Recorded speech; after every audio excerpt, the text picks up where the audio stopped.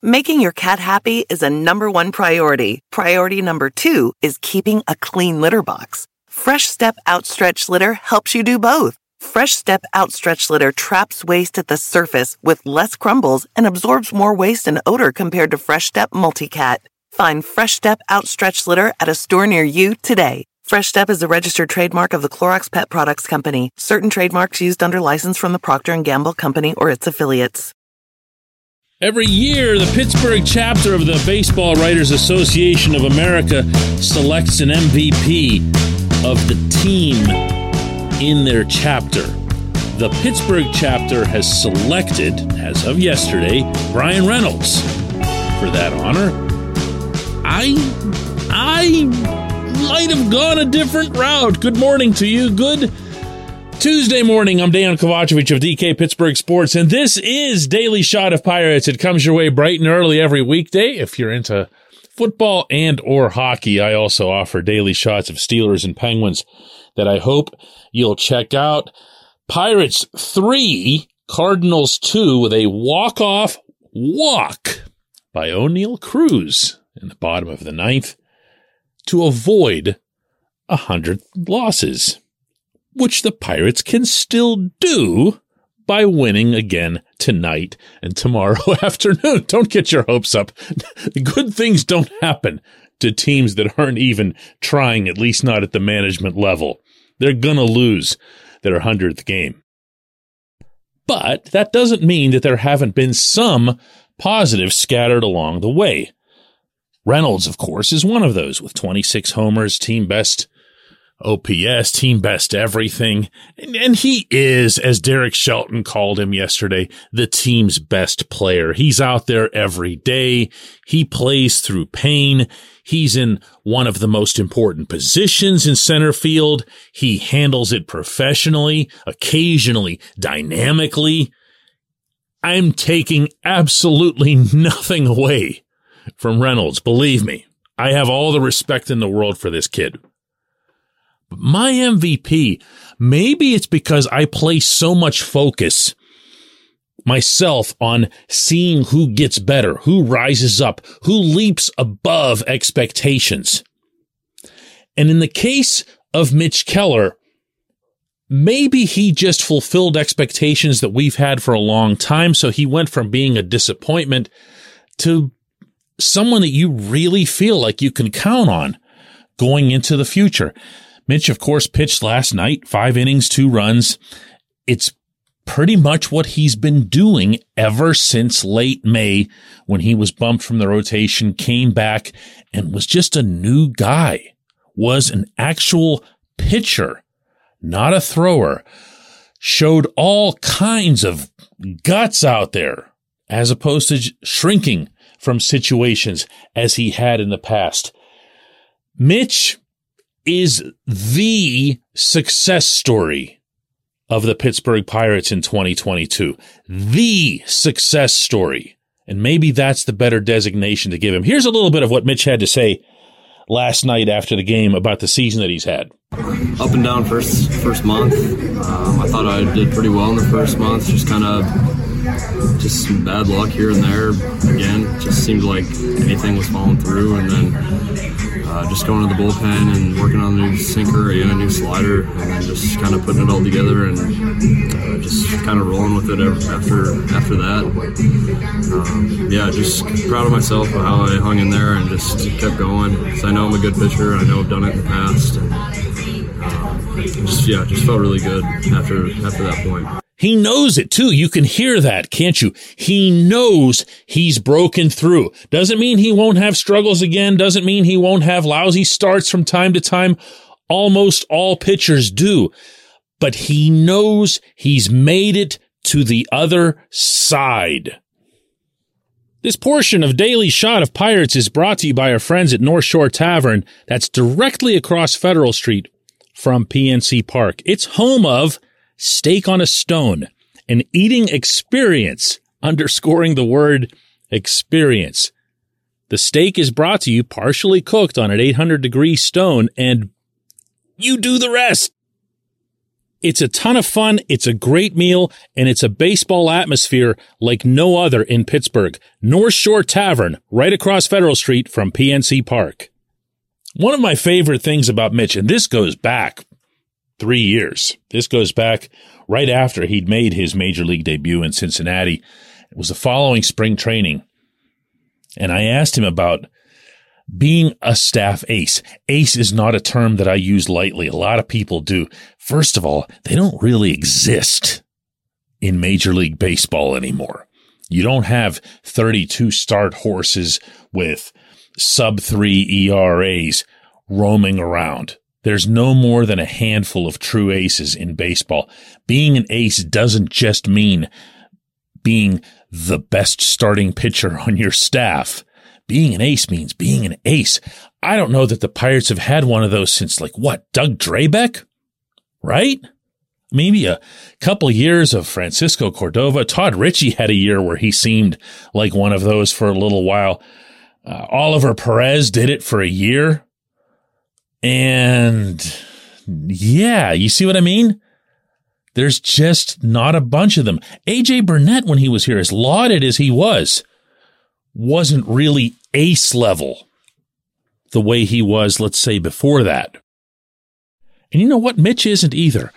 However, what I liked was that 3 years ago when I brought this up with him, fully expecting him to dump all over it and play it down, whatever, he said, you know what? I've been the ace on every staff I've ever been on. It's an area where I'm comfortable. I expect to be that for this team moving forward. It might not happen right away, but I expect to be that. Well, it did take a while. But he is, right now, the guy in this rotation. And he has to be the guy for at least the next couple of years. He might not be the best actual pitcher. That might be Roansy Contreras. It might be Luis Ortiz. It might be Johan Oviedo. Heck, it might be JT Brubaker, though I'm not seeing that. It might be somebody who comes up from the minors, depending on how quickly Quinn Priester and others arrive. But Mitch is the guy, singular, on this staff who's broken through and who knows it. And that in and of itself comes with value. Sure, it would be wonderful if Ben Cherington goes out and gets a significant starting pitcher over the winter. I'll take Jose Quintana, who again looked like Jose Quintana last night, just in the wrong uniform. I'll take him back as a free agent. I'll give him a nice contract, a year or two, something that he couldn't have had if he hadn't worked with the Pirates the way he did through the spring and the early part of this summer. But I'll also take an anchor to that rotation, and maybe that's the better terminology for Mitch and the level to which he's risen. He can be the anchor. He can be the stability for this rotation. Again, look at his game log all through 2022, at least again, once you got past that rough patch in mid-May. That's what he's been. He's been stable. He's been dependable. That's an anchor. When we come back, J1Q.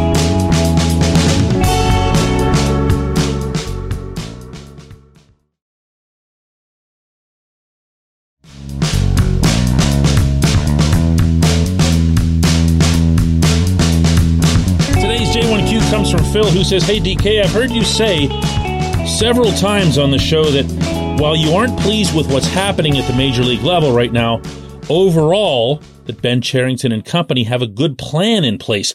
And I assume that's in reference to the talent and potential that they have in the system. I was hoping that you could elaborate on what it is about the overall direction of the team that gives you confidence. Sorry in advance if I misunderstood your stance. Actually, Phil, you did, but that's not your fault because my stance is way more nebulous than most people should be able to gather the first time they hear it. It's a lot more basic than who they have in the minors or what they have coming. In fact, this year for me, that's been a disappointment. When I'm referring to the approach, I'm going all the way back to sitting with Cherington and Bob Nutting in that room at 115 Federal when he was hired, and he laid out what he wanted to do. Didn't say how long, didn't say how much payroll would go down, didn't say that he'd hang on to positional coaches that might not be worth hanging on to, but the approach, the general approach, was what this franchise has needed for 20 years and hadn't adopted before he arrived. In the simplest form, it's this. Cherington's aim was to acquire as much high-ceiling talent and infuse it into the organization to create mass quantity as well as, ideally, mass quality. The risk that you run in taking that approach is that, well, sometimes high-ceiling guys fizzle out. They turn into nothing. They're not stable, to use that term again from the opening segment. They're not guys that you can count on and depend on because they don't necessarily always develop dependable skills. Let me give you an example here. When Neil Huntington was GM and he was making trades, with very few exceptions, and going all the way back to Jason Bay, Xavier Nady, and running right through Garrett Cole, he would line up a bunch of guys that were AAA but major league ready. I'll translate that for you. We really can't scout particularly well, but we at least know these guys will only suck so much, so we're going to acquire them. Get it now? Whereas, if you make riskier moves and say, wow, this kid's, he can hit the ball to the moon. He can do things that others can't. Now, in fairness, it was Huntington who acquired O'Neal Cruz in the Tony Watson trade. That was a perfect example of the kind of trades he should have been making all along, especially with his most valuable pieces, most of whom I just named. Cherington's approach was going to be that these were the players he'd try to get. He'd go for the flamethrowers. He'd go for the guys that could hit the ball a mile or that could run really fast, but they might not necessarily be super polished in all baseball skills, and thus they'd be a risk. They're still a risk. Look at the makeup of the current roster. Look at Rodolfo Castro. That's a perfect example right there. Rodolfo Castro looks at times like somebody you can build around. And then at other times you're going, whoa, dude, what are you doing? Or you'll see a slump that'll turn you off. That's the risk. But for a team like the Pirates with their payroll, if you get a bunch of these guys, if you create, in essence, an academy of these types, like think of Professor, what was his name? Xavier in X-Men, where he had the mansion and had all these mutants in, and he's trying to get them all to become something organized, and only X amount of them, no pun intended, were going to become actual X-Men. That's kind of what you're looking for here. And it's the right approach. I'm putting that word right there in boldface underlines with fireworks shooting out of it. It's about an approach. It's about a plan. I have liked and still like the approach from day one. The execution is a separate matter, as Cherington himself would acknowledge. I haven't been wild about the execution in places, and I definitely haven't been wild about the pace and the disrespect, the open disrespect that's happened at the Pittsburgh level in 2022. I felt all of that could be avoided, and I really feel it could and should be avoided in 2023, even though I know that it won't be. I appreciate the question. I appreciate everyone listening to Daily Shot of Pirates. We'll do another one of these tomorrow when there will not be a 100th loss. They're actually not going to lose 100. This is it. They're going to sweep.